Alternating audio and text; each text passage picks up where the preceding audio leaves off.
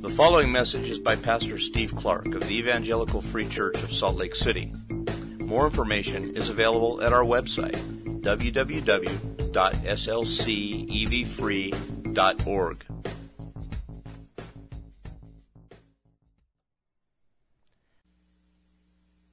Father, you have gathered us here today before you and before your word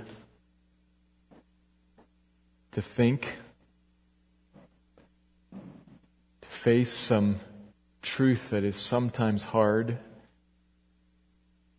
and I hope, Lord, I pray, to be changed by it.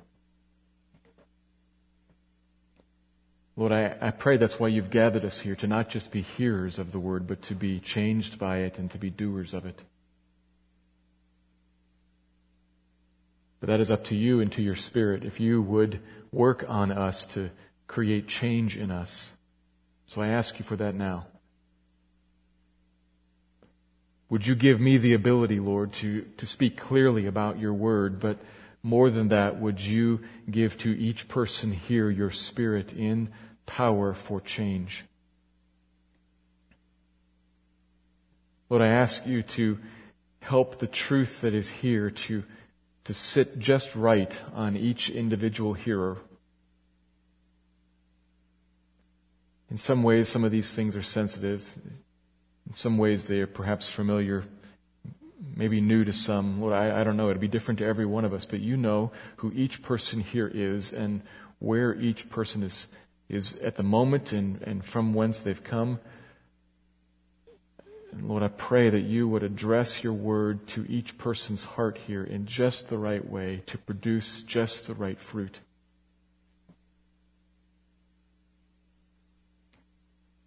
Spirit of God, would you move through the room now and would you speak to people about things that may stand in the way, about sin, about bias,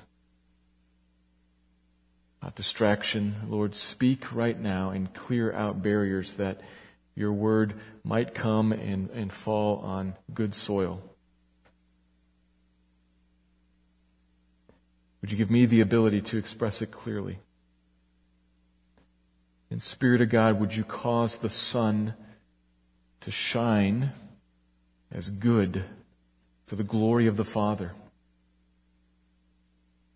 Give help to us this morning, I pray.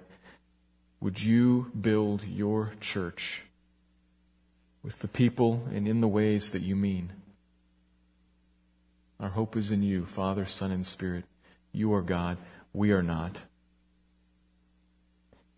May your will be done. Bring your kingdom here. Carry out your purpose to exalt your name. Be a father to us. More than feeding us, be a father to us, I ask. I pray this in the name of our good and gracious and kind Savior. Amen. We turn our attention this morning to the middle of 1 Samuel chapter 5, a chapter that puts us among the Philistines, there to see how it goes for them after they have won the battle at Aphek. We read about that battle at the beginning of chapter 4, and in many ways it was an alarming event. The Philistines came into the land, and Israel went up to fight against them, and in the course of a couple of days lost 2 battles, the last one being a catastrophe with massive casualties, made even worse by the fact that Israel, in losing the battle, lost control of the Ark of God. It was taken captive by the Philistines. You'll recall that Israel had brought this ark, which essentially the ark of the Lord it's a big box, essentially 2 some feet by 3 some feet. It's covered in gold. It's a couple of angels over the top of it that arch together. And when God told Moses how to make this ark, he presented it to him and to the people of Israel as an earthly representation of his heavenly throne. It is, so to speak, God's seat. It's where his presence is uniquely, powerfully displayed, and out from there it emanates. And so there's a great power with this ark, and you can imagine why the Israelites, in wanting to win a battle, might go and take that ark out of the sanctuary and bring it to the battlefield, assuming that God would fight for them. He didn't, and they lost. God would rather be shamed by Philistines than used by his people. And so he gives himself over to the Philistines, and they carry him off victorious. And of course, if the Philistines have won, then so obviously has their god Dagon. He's victorious also. We met him last week at the beginning of chapter 5, when the ark of God is brought into the temple of Dagon and put in his trophy case. Put in the temple there as an example of, here's another god that Dagon has conquered. Until that night, when, as we saw last week, the ark of God makes the idol Dagon bow down to him, fall down face first in the dirt in front of the ark twice. The last time, even more dramatically, he cuts off his head and his hands, symbolic of a ritual execution, showing the triumph of Yahweh over this god Dagon.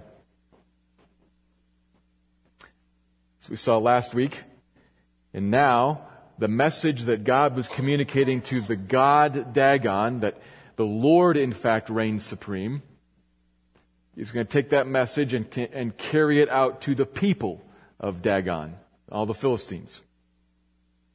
That's where our passage for today, at the end of chapter 5 and on through the first half of chapter 6, that's where it takes us as we see God speaking a message to the people. A message about his supreme reign. So it's a similar point to last week with some different details, and we're going to go in a different direction with it this week.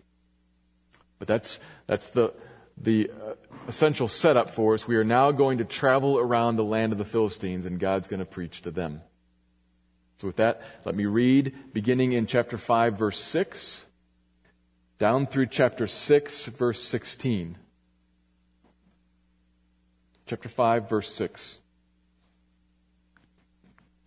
The hand of the Lord was heavy against the people of Ashdod, and he terrified and afflicted them with tumors, both Ashdod and its territory. And when the men of Ashdod saw how things were, they said, "The ark of the God of Israel must not remain with us, for his hand is hard against us and against Dagon our God." So they sent and gathered together all the lords of the Philistines and said, "What shall we do with the ark of the God of Israel?" And they answered, "Let the ark of the God of Israel be brought around to Gath." So they brought the ark of the God of Israel there. But after they had brought it around, the hand of the Lord was against the city, causing a very great panic. And he afflicted the men of the city, both young and old, so that tumors broke out on them. So they sent the ark of God to Ekron. But as soon as the ark of God came to Ekron, the people of Ekron cried out, "They have brought around to us the ark of the God of Israel to kill us and our people." So they sent therefore and gathered together all the lords of the Philistines and said, "Send away the ark of the God of Israel and let it return to its own place, that it may not kill us and our people." For there was a deathly panic throughout the whole city. The hand of God was very heavy there. The men who did not die were struck with tumors, and the cry of the city went up to heaven. The ark of the Lord was in the country of the Philistines 7 months. And the Philistines called for the priests and the diviners and said, "What shall we do with the ark of the Lord? Tell us with what we shall send it to its place." They said, "If you send away the ark of the God of Israel, do not send it empty, but by all means return him a guilt offering. Then you will be healed, and it will be known to you why his hand does not turn away from you." And they said, "What is the guilt offering that we shall return to him?" And they answered, 5 golden tumors and 5 golden mice, according to the number of the lords of the Philistines, for the same plague was on all of you and on your lords. So you must make images of your tumors and images of your mice that ravage the land, and give glory to the God of Israel. Perhaps he will lighten his hand from off you and your gods and your land. Why should you harden your hearts as the Egyptians and Pharaoh hardened their hearts? After he had dealt severely with them, did they not send the people away and they departed? Now then, take and prepare a new cart and 2 milk cows on which there has never come a yoke, and yoke the cows to the cart, but take their calves home away from them, and take the ark of the Lord and place it on the cart, and put in a box at its side the figures of gold which you are returning to him as a guilt offering. Then send it off and let it go its way and watch. If it goes up on the way to its own land, to Beth Shemesh, then it is he who has done us this great harm. But if not, then we shall know that it is not his hand that struck us. It happened to us by coincidence." The men did so, and took 2 milk cows and yoked them to the cart and shut up their calves at home. And they put the ark of the Lord on the cart and the box with the golden mice and the images of their tumors. And the cows went straight in the direction of Beth Shemesh along one highway, lowing as they went. They turned neither to the right nor to the left, and the lords of the Philistines went after them as far as the border of Beth Shemesh. Now the people of Beth Shemesh were reaping their wheat harvest in the valley. When they lifted up their eyes and saw the ark, they rejoiced to see it. The cart came into the field of Joshua of Beth Shemesh and stopped there. A great stone was there, and they split up the wood of the cart and offered the cows as a burnt offering to the Lord. And the Levites took down the ark of the Lord and the box that was beside it, in which were the golden figures, and set them upon the great stone. And the men of Beth Shemesh offered burnt offerings and sacrificed sacrifices on that day to the Lord. And when the 5 lords of the Philistines saw it, they returned that day to Ekron. The word of the Lord. Our passage begins with a natural connection to the first couple of verses. Verses 1 to 5, it says that Yahweh cut off the hand of the god Dagon, yet his hand, it remained strong and powerful. It says his hand was very heavy against the people of Ashdod, not just the god, but now the people. He has a weighty hand. You'll recall from discussing Eli where we use that word heavy. The word heavy is related to the word for glory. So we've got a kind of another little pun here. His hand was gloriously heavy and weighty against the people. He's showing something about himself, displaying something of his magnitude, his heaviness, as his hand falls on them. And it strikes them with trouble. Tumors. Doesn't say what kind, and different people have thought about different things and argued for different ideas, but we don't know. It doesn't say. Whatever it was fatal, often fatal. And eventually the people of Ashdod want nothing more to do with the ark. And so they summoned the 5 lords of the Philistines. The Philistines had 5 main cities, and they had a guy in charge of each one of those cities. So the 5 lords kind of ruled the Philistines, and they gather them together and say, "What should we do?" And they say, "Let's send the ark on to Gath." And so they take it to Gath, and in Gath, things get worse. It says that a very great panic broke out there, and he afflicted all the men, young and old, with tumors. And so Gath wants out. Let's send it on to somewhere else. And Ekron is next. It's another one of the major cities. So they send it on to Ekron, but it's kind of like the delegation of Ekron meets them at the gate and says, no. But they give it to them anyway, the trophy of war. It gets forced on them, and it kind of makes you wonder, who's conquering whom here? It gets forced on them, and it settles in there, and it's terrible. Ekron is worse still. And they say, send it back to Israel so that this thing won't kill us. It says there was a deathly panic, and the hand of the Lord was very heavy on Ekron. And everybody who didn't die, implying many did, everybody who didn't die is afflicted with tumors. And the cry of the city rises up to heaven. They are at their wits' end. Oh God, or gods, or someone out there, help! Because there's no hope. That went on for 7, the perfect number, 7 months. Until finally, chapter 6, the Philistine leaders do relent. They give up. We're going to get rid of this thing. How do we do it? And they ask the religious men who don't know Yahweh. They don't know the Lord, but they have an idea about how religious stuff works. And so they say, we have some ideas. How should we send this ark back? Well, don't send it empty-handed. Obviously, in some way or another, we have offended this God by kidnapping him from his place. So we're going to send him back to his place, and we have to send him back with some sort of a guilt offering. Like what? What is the guilt offering, they ask in verse 4. Well, let's make some golden tumors. Whatever that looks like. Think of what a golden tumor looks like. It's just a blob of gold. Which is what leads some people.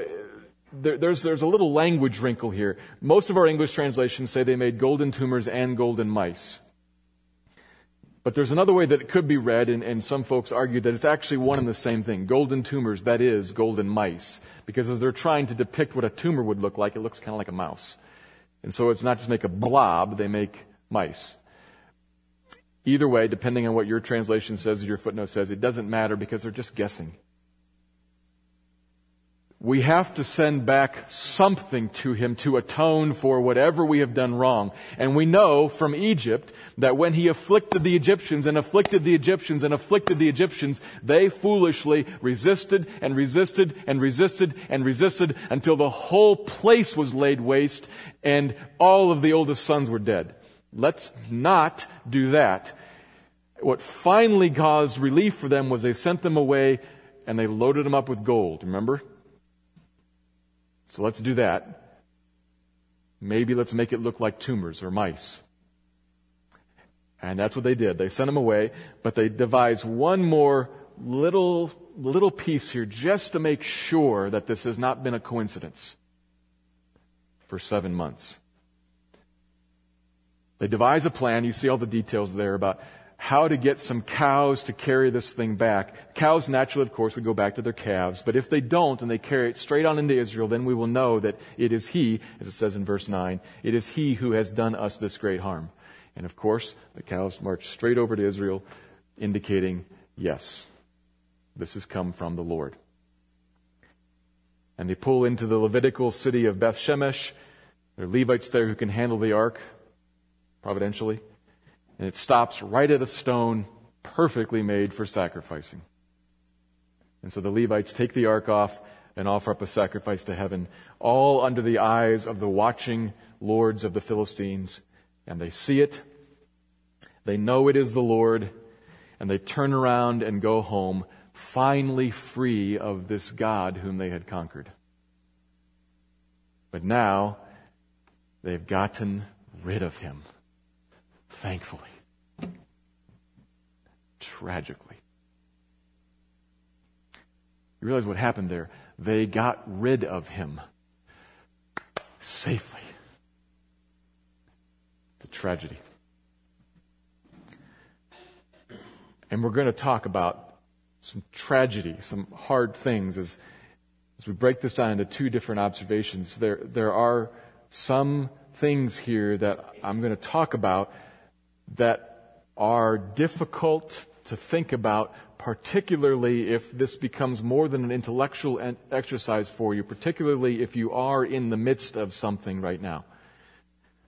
Because what we're going to talk about is the topic of affliction and pain and what God's doing in that. And if you are in the middle of affliction and pain, there is some danger here that this will be scraping off a scab that's not healed yet.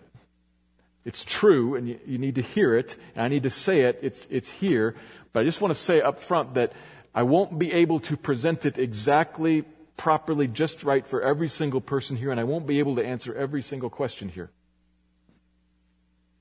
So if there's more that you want to talk about or more that you have to ask about, I invite you. I'd love to talk about it specifically in detail for you later. But I just have to say up front that there is something here that is cage rattling, unnerving for us. And it's seen in the first observation. Here's my first point. God will exalt his name among the nations, even using affliction to do it. That's the part that's going to be hard. On purpose, using affliction to do it. God has a goal. He has an aim to exalt His name. That is, to lift up His name, to bring to His name acknowledged, conscious glory, worship, praise, submission, obedience.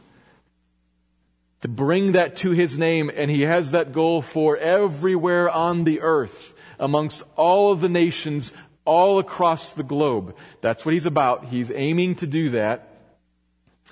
Not just among those who already are His, but everywhere. He will do that, and He will even use affliction. He will afflict so as to exalt His name in all of the earth.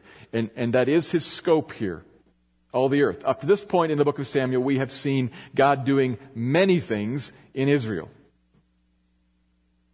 All to this point, it's been about Israel, about His people who are already in covenant with Him. He's working to revive them, to renew them. He's brought to them now the word of the Lord through a new prophet. He's torn down the wicked and corrupt priests. We saw how the battle was His working on them to discipline them, to grow them, to mature them. He's done a lot in Israel, and this now is leaving Israel, and He's in a foreign land among the Philistines.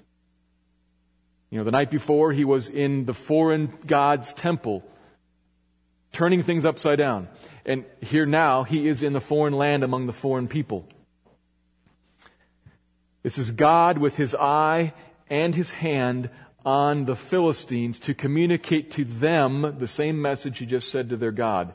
I am the sovereign, supreme, reigning Lord over all the earth, not just over my people in my little place called Israel.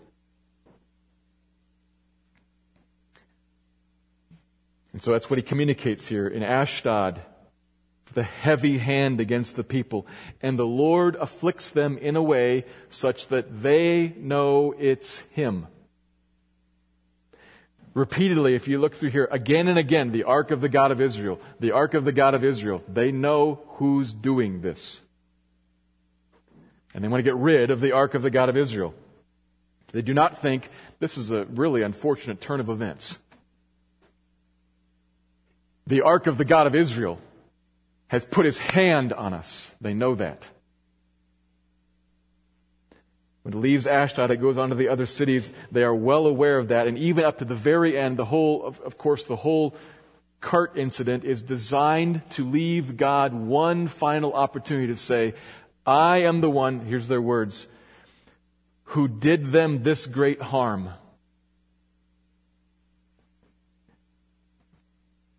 Is He the one who did us this great harm? Or did it just happen? And God says, nope, I am the one. And the cart comes straight to Israel. And they watch it all the way, and they know. He makes sure that He leaves behind His calling card. Why?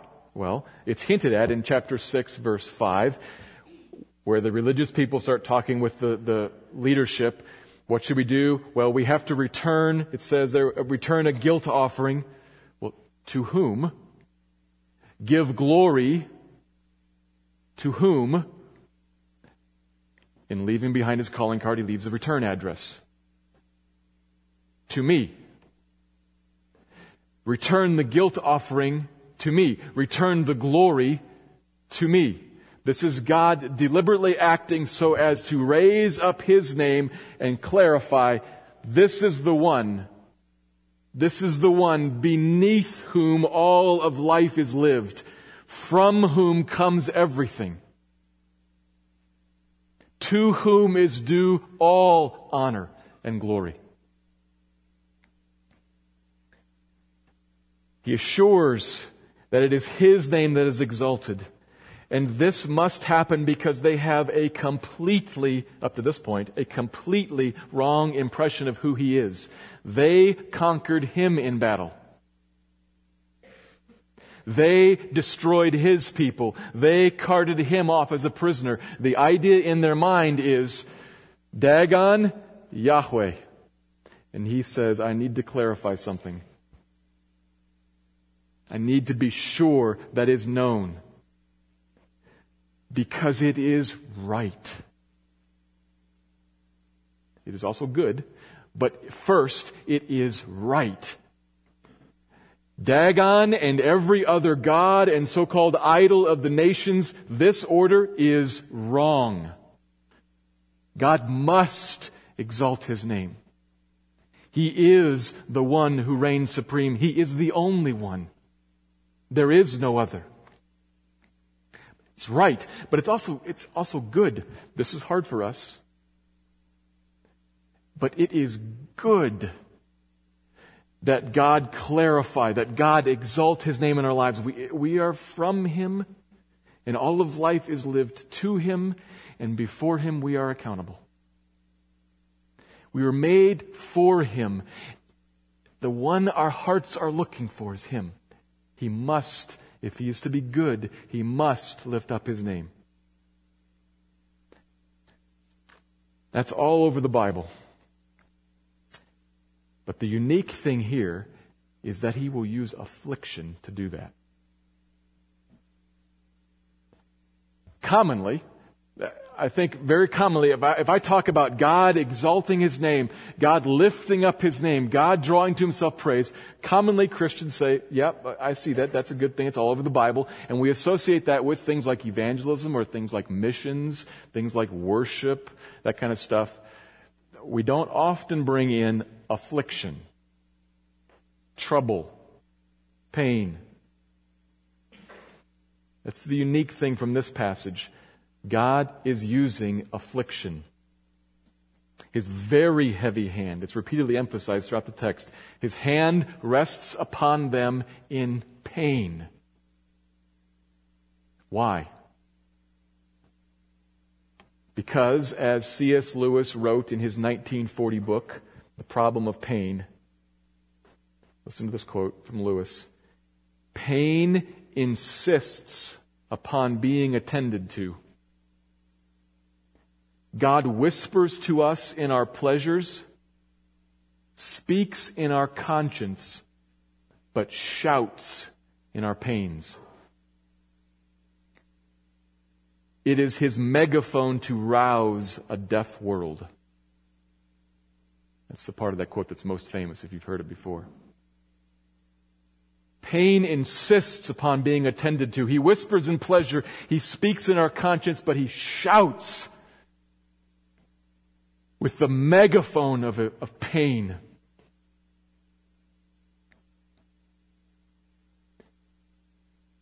God uses pain to shout to us in our stupor,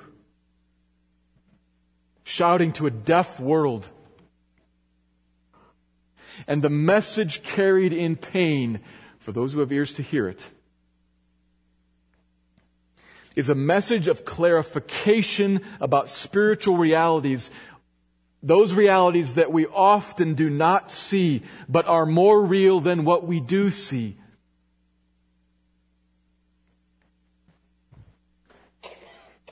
Pain and suffering and trouble and affliction, and I use all those words somewhat interchangeably to try to cast a wide net over human trouble. Like these folks, they experience a wide range of trouble, from just illness to death, to fear of illness, to fear of death, to a certainty that it was coming, to a worrying that I or my loved one wouldn't get the tumors, to trying to hold it away and failing. A wide range of human trouble there, like we experience, a wide range of trouble. And all of that, affliction and pain, all of it can awaken in us a sense of our human frailty, our human inability. Think about this. It exposes the folly of human advancement and human strength and human ingenuity. All of our pride and chest-thumping posturing seems, even to us, to be ridiculous when we are doubled over in pain over a wastebasket or over a toilet. Doesn't it? When we can't make our legs work, or our heads are pounding so much that we just wish it could be quiet. or there's an ache in our hearts, an unstoppable, unfillable emptiness of a loss that you can't bring back.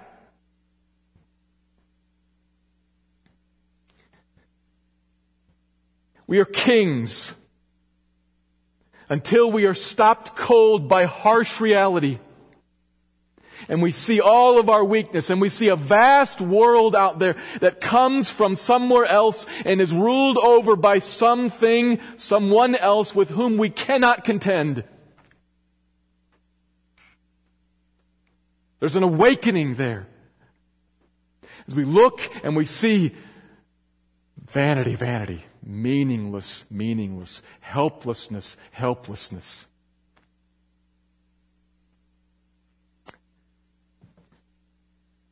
God uses our afflictions and failings and sufferings and pain to call out to us about the deep things of life. When you were in the midst of that, the MTV Music Awards seem to be as stupid as they really are.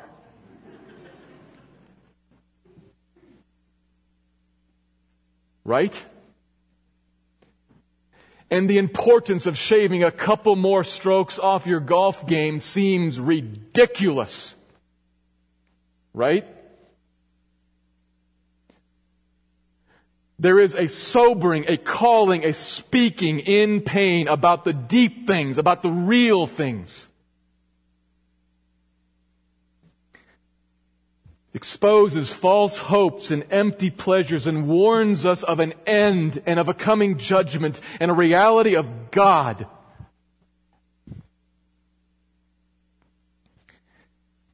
There is simultaneously a lifting up of God and a debasing of us as we find out just how little we are.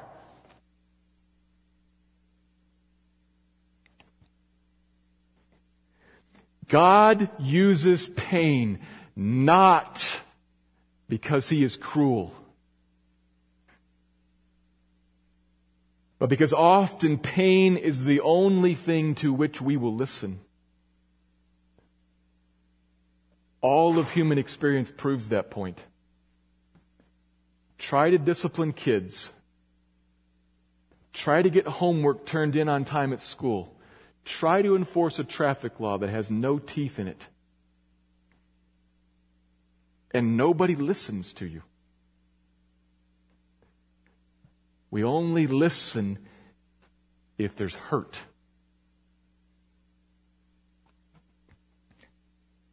And God wants to be heard. Because it is right and because it is good. He does not use pain. He does not speak in pain. He does not afflict because He wants to afflict. He afflicts because He wants to exalt His name among the nations and among every single person for the glory of God that is right and for the good of people who need the glory of God. And have supplanted it and relegated it to 2nd, 3rd, 38th place in life, replacing it with countless other things.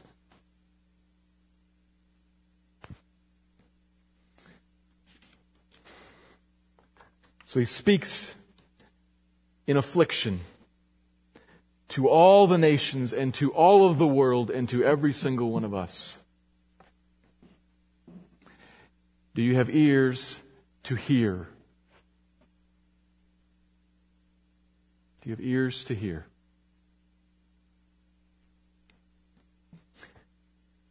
It is hard to bear sometimes once one realizes that God is in affliction.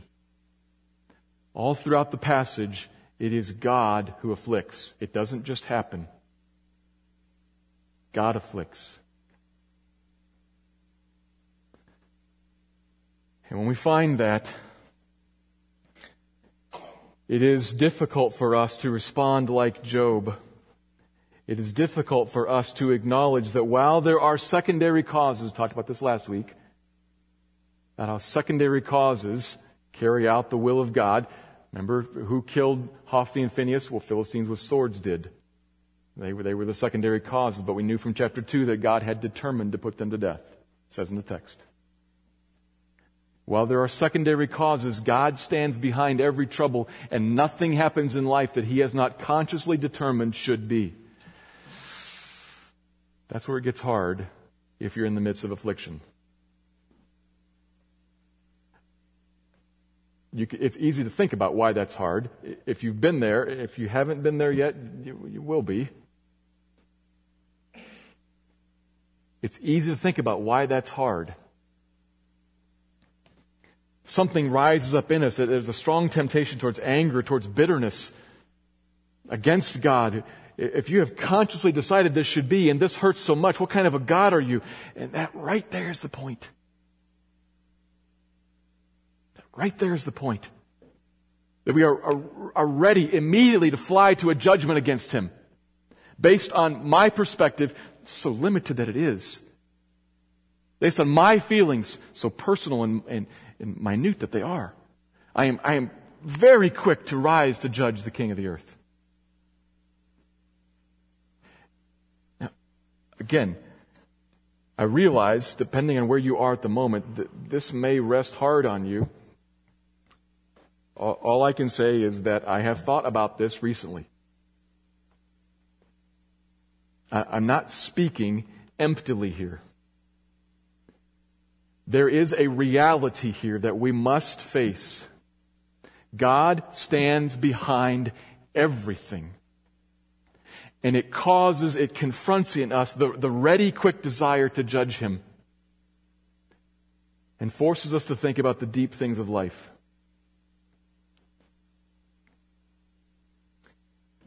What if it really is? What if it really is true that the lifting up of the name of God is most important? We say that until affliction comes, and then we reveal we don't believe it. But what if it's true? What if it really is true that the lifting up of the name of God is more important in God who rules perspective and even in my life? What if it really is more important than how I feel in this circumstance right here? What if it really is true that the light and momentary troubles of this world are actually attaining for me something eternal and vast? Like Paul said. What if that's true? Affliction forces you to ask and think that through. God wants to do a work to lift up His name in your life, and He may use, He does not always use, but He may use affliction to force the question, to confront in a way. And at that point, we must be sure that we respond properly. Which is the second observation. We must respond to affliction by seeking the Lord and not just seeking relief. We must respond to affliction by seeking the Lord and not just seeking relief. Throughout the passage, God acts to afflict in a way that makes clear that He is the sovereign one and that He has done it. And the Philistine response to it all? Well, chapter 5, verse 7. His hand is heavy against our God Dagon, whom we just set up back in his place and patched back on the hands and the head. His hand is heavy against our God Dagon and against us. The God of Israel is heavily against us, so let's send him back to his own place so that he will not kill us and our people. Do you see that? He belongs over there. Let's send him back and get rid of him. They have a thoroughly postmodern mindset, which is ironic given how very pre-modern this text is. Postmodernism is not new. They have their gods. We have our gods. The only problem comes if we try to hurt their gods and afflict them. That's what we've done accidentally. We shouldn't have done that. So let's respectfully give him back and leave ourselves. If we send him back, do you see, give glory to the God of Israel does not mean in their mouth worship him. It means like we might give honor to the President of France when he comes. You're the president of something. We will respect you. We'll have a state dinner. We'll play some music. We'll dress up. We're not going to obey you. I mean, you're not our president. You're their president, and one day you're going to go home. We have ours. You have yours. They are thoroughly committed to the worship of Dagon. Send him back. Give glory to him. Next sentence, perhaps he will lighten his hand from off you and your gods and your land. There it is. There's the goal. Perhaps he will lighten his hand off of our gods, that we may keep them and follow them safe and secure, just like before, like we want it. There is no idea here of we have seen him to reign supreme over our God by casting him down. We have seen him to be the powerful one in charge of all of life. We will now bow before him. No. We will get rid of him so we can carry on. The real goal is relief. What's your goal amidst affliction and pain? Relief? Now, carefully, I am not saying that relief itself is wrong. I take ibuprofen when I get a headache. Doctors are fine. I'm not saying relief itself is wrong. What I'm saying is that I'm challenging here is, are you pursuing relief instead of God? First, before God. That's the problem. Do you only want relief? Do you want relief most? Or do you want the name of the Lord exalted in your life, submitted to him, praying along with Job, though he slays me, yet will I trust him? Do you hear that? Job knows where it all came from. Job doesn't know everything about it. We know more about Job's life than Job does. We've read chapter 1 of Job. But Job knows it's come from God. And he says, though he slays me, yet will I trust him. Is that what you want? Or do you want, just stop slaying me? Never mind the trust part.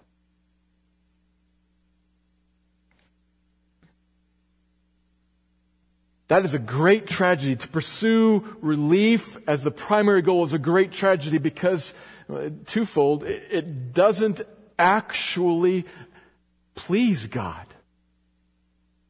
It doesn't gain you relief from him even. It seems like it here. They send him away, they watch it all, and presumably the tumors pass and they live happily ever after. Not really. The hand of God still rests upon them. There comes a time when they must give a final reckoning to this God. He drew near, there was an opportunity, that door closed. It is just disaster delayed, however. It didn't fix anything, it postponed it. So the tragedy is pursuing relief doesn't actually gain you relief, and it misses something. It misses something marvelous, because there is actually a real answer to the question of verse 4. What is the guilt offering that we shall return to him? What is the way, they're asking, what is the way we can get his hand to be pulled off of us? There actually is, in a bigger picture, they don't understand it, but there actually is a guilt offering to be returned to God that will cause his hand to lift off of you forever.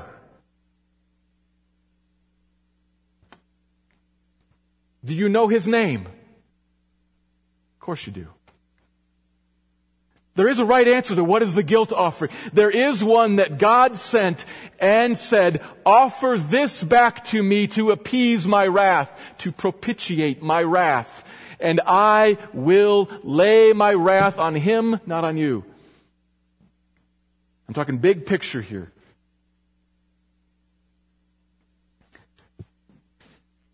God provided a sacrifice.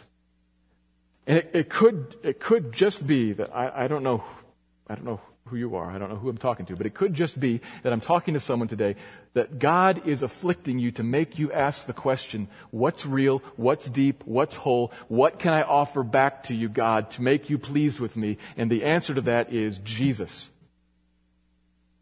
Provided by God, not from your own hands. Provided by God to be returned back to Him. Lord, take Christ. Take Christ in my place. Be pleased with me. If that's you, seize Christ. Cast all of your hope on Him.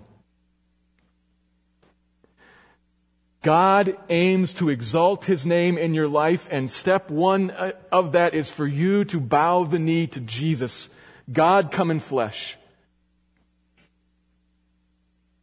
That's not all. There's a lifetime to be lived after that, but it starts right there. Surrender to Christ and trust Him. He's your only hope. He's a great hope. But Christians, we have to ask a question here, because there is a large problem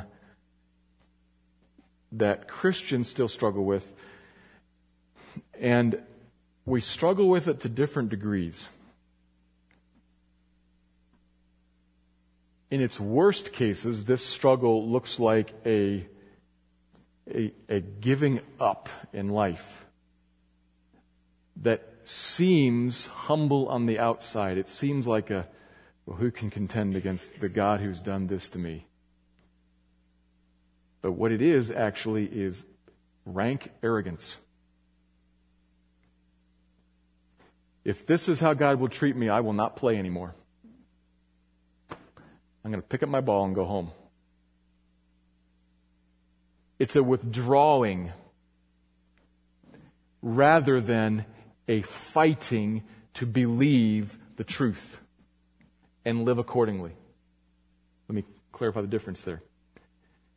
When you face an affliction or a hardship and you realize God is behind this, though there are secondary causes of it, God has determined that this should happen in my life, and I look at that and I say, I don't like this.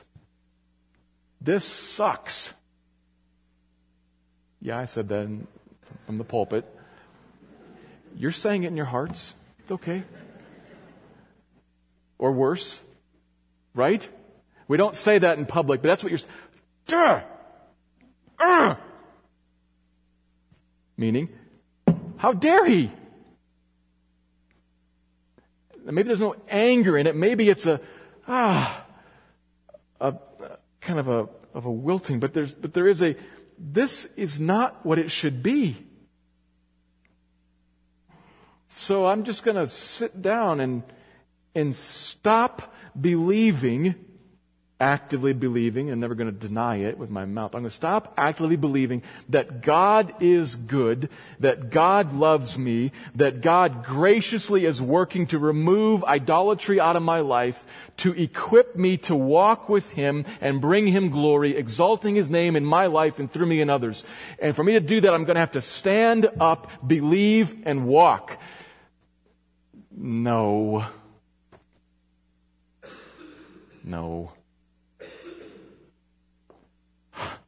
That's arrogance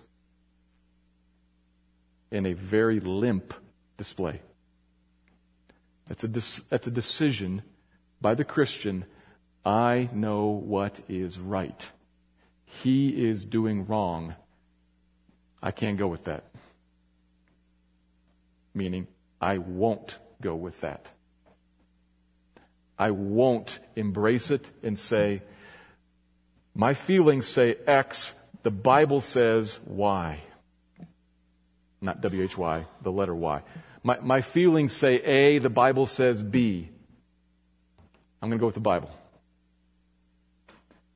My feelings ask, how can you be good and do this? But the Bible says He is good and He is accomplishing good and all things are working together for the good and that all the light and momentary troubles of this world are attaining for me a good.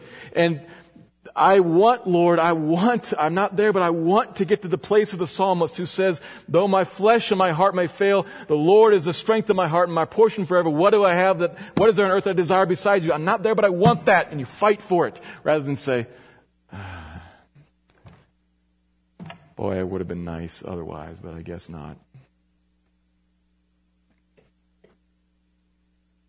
There is a fight in the Christian life, and often we come upon it in the midst of affliction and pain that challenges us, very strongly challenges us on what is true. There is a fight to grab hold of the truth and believe it while crying out, God, help my unbelief. Christian, are you letting go of it and not fighting?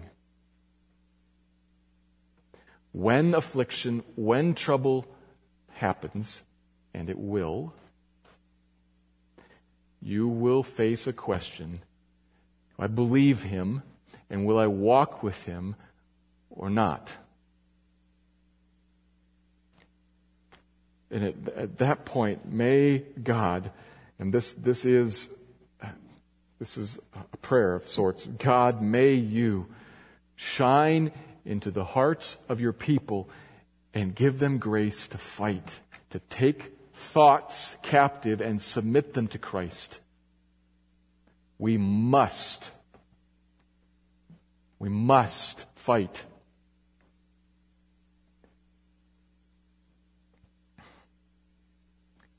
It is worth it. We do have a God who is good. We do have a God who is working through every circumstance in all of our lives to lift up His name in front of us, which is right and is good to us. Fight for Him. Fight for faith in Him. Do not let go of Him. Let me pray. Father, we need grace from You. We need grace from You. So would You correct us? Would You speak words right now to individual hearts that are here, wherever they are, Lord, whatever situation they're in, words of comfort or encouragement or conviction and confrontation. Whatever it is that's needed. Lord, work here among us, and as we take the cup and the bread of communion, would You remind us of how it is we actually know You to be good. There is a cross that is real. It happened in history. There is a tomb that was empty. It happened in history. It testifies to us of Your passionate commitment to us, Your people, to make us right. So Lord, give grace to Your people now that if there are some here, if there are ones here dealing with different things, Lord, give them grace to fight, to look at the cross and believe.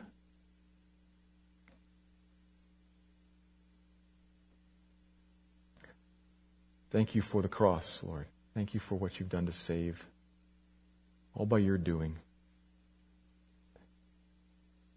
Without it, we would be without hope in this world and in the next. But with it, for those of us You have claimed as Your own, Lord, with it we have hope now. Even amidst trouble we may rejoice. And we have a sure hope that there is a day coming with no more tears and no more sorrow. Unbridled joy has been won for us by You. You are good. You are good. You are good. Bless Your name. Thank You, Father, Son, and Spirit. Amen.